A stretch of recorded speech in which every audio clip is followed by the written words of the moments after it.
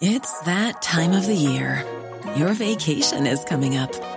You can already hear the beach waves, feel the warm breeze, relax, and think about work. You really, really want it all to work out while you're away. Monday.com gives you and the team that peace of mind. When all work is on one platform and everyone's in sync, things just flow. Wherever you are, tap the banner to go to Monday.com.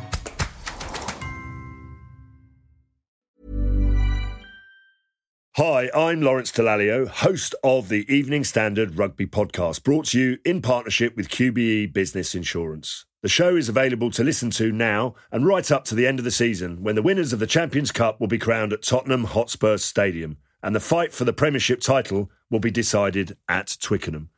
QBE is one of the world's leading insurers, and they will help your business build resilience through risk management and insurance solutions. Subscribe and download now, wherever you get your podcasts. Thanks for listening. From the Evening Standard in London, I'm David Marsland, and this is The Leader. Colourful was the name of the Tokyo Olympics official theme song, and colourful is one way to describe what's been an utterly unique competition. It's not just been on the field, with people like Simone Biles causing international controversy by pulling out of events for the sake of her mental health. It's not even just been the athletes like Belarus's Kristina Tinoskaya, who ran away from her team bosses at the airport and into the Polish embassy to claim asylum. There's the weather, a tornado, the environment, an earthquake, and of course, there's COVID-19 lurking in the background the whole time. The Evening Standard's Anthony Francis is in Tokyo. He's been covering the games from day one, and he joins me from his hotel, where he spent quite a bit of time because of coronavirus restrictions. Anthony, with so many rules for athletes, for journalists, there's no spectators allowed, has this felt like an Olympic Games at all? Only as it comes to the end, I think, is what I want to say to that. My view on it has completely changed from when it first started. You know, I was wondering whether it was really worth doing it. Now we're coming towards the end of it. I think, you know, given the benefit of the doubt, it probably was worth it. I mean, Team GB are doing brilliantly. We're winning goals almost every morning. It does feel like a great Olympic Games, but it's a shame there aren't any spectators. Has Tokyo been a good host for everyone? Tokyo, up to even during when the games have started, has been playing catch up a little bit. I think, in summary, at the end, they have been a very good host. Everybody has been absolutely pleasant. People can't do enough for you. The government and the IOC, they've got their act together. They've made it. You know, it just sheer will has pulled this over the finish line. But has it always felt like it's going to get over the finish line, Anthony? No, I mean, even 3 days into the Olympics, people were talking about it being cancelled. We saw coronavirus cases rising outside of our bubble.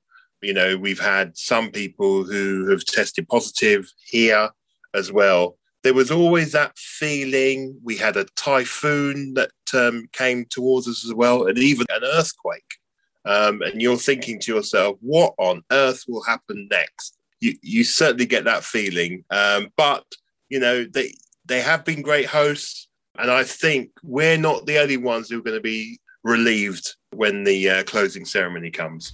Now, coronavirus cases have been rising in Tokyo, and that's despite all kinds of restrictions in place. I mean, what kind of things have you had to do? What sort of restrictions have been forced on you? Yeah, so when we first arrived here, we had to spend 4 days in quarantine, strict quarantine. So you weren't allowed to leave your hotel or your hotel room.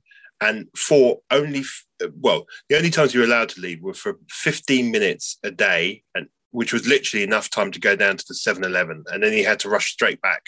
You weren't allowed to see any of your fellow journalists. You weren't allowed to go to any venues, bars, restaurants. They were all off. And you also had to be tested daily. So somebody would come to the hotel, collect a sample of your spit, test it, and then you would get the results back. Once you'd passed that, then you were allowed to only go to certain venues, Olympic venues and Team GB House, and also Team GB office as well. And you were ferried there in a bus and you were ferried back to your hotel. And it's only really in the last week, well, once we passed 14 days, that you're now allowed to go out into Tokyo. You can go into restaurants, but there's no beer and everything closes at 8 o'clock. Before you were allowed out of the hotel, Anthony, what were you guys doing just to get fed? So we were told before we even arrived here to download the Uber Eats app, where we didn't realise how essential this would be. I mean, this literally was our contact with the outside world. However, when you go onto it, you don't realise how many restaurants, how many different types of food there are, and they're all absolutely gorgeous, and they all come quicker than a taxi. So within 10-15 minutes, you have a gourmet meal, on your plate in your room.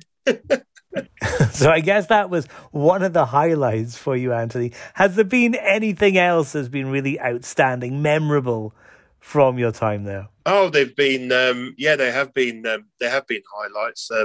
I thought I'd seen everything here when I discovered that there were a group of bus spotters, these people with binoculars and long-range lenses who lurk around every single street corner. And what they're doing is they're taking pictures of the buses the Olympic buses that ferry people to and from the venues. I'm sure their pictures are absolutely fascinating. Now that it's all said and done, how do you think this Olympics is going to be remembered? Is it going to be one of the greats up there with our own London 2012? No, I don't think it is. I think that this Olympics needed to happen. There's been quite some very interesting things that have happened here. So, for example, the mixed competitions between male and female athletes, I think that's here to stay.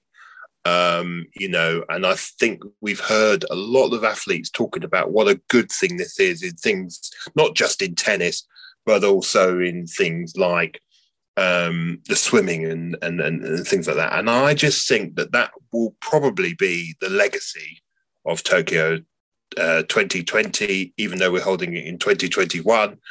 And I think pretty much everything else will be forgotten quite quickly.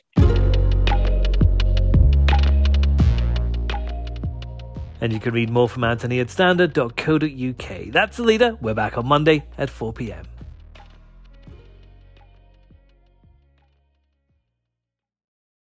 Hi, I'm Lawrence Dallaglio, host of the Evening Standard Rugby Podcast, brought to you in partnership with QBE Business Insurance. The show is available to listen to now and right up to the end of the season, when the winners of the Champions Cup will be crowned at Tottenham Hotspur Stadium, and the fight for the Premiership title will be decided at Twickenham. QBE is one of the world's leading insurers, and they will help your business build resilience through risk management and insurance solutions. Subscribe and download now wherever you get your podcasts. Thanks for listening. Planning for your next trip? Elevate your travel style with Quince. Quince has all the jet-setting essentials you'll want for your next getaway, like European linen, premium luggage options, buttery soft Italian leather bags, and so much more. And is all priced at 50 to 80% less than similar brands. Plus, Quince only works with factories that use safe and ethical manufacturing practices. Pack your bags with high-quality essentials you'll be wearing for vacations to come with Quince. Go to quince.com/pack for free shipping and 365-day returns.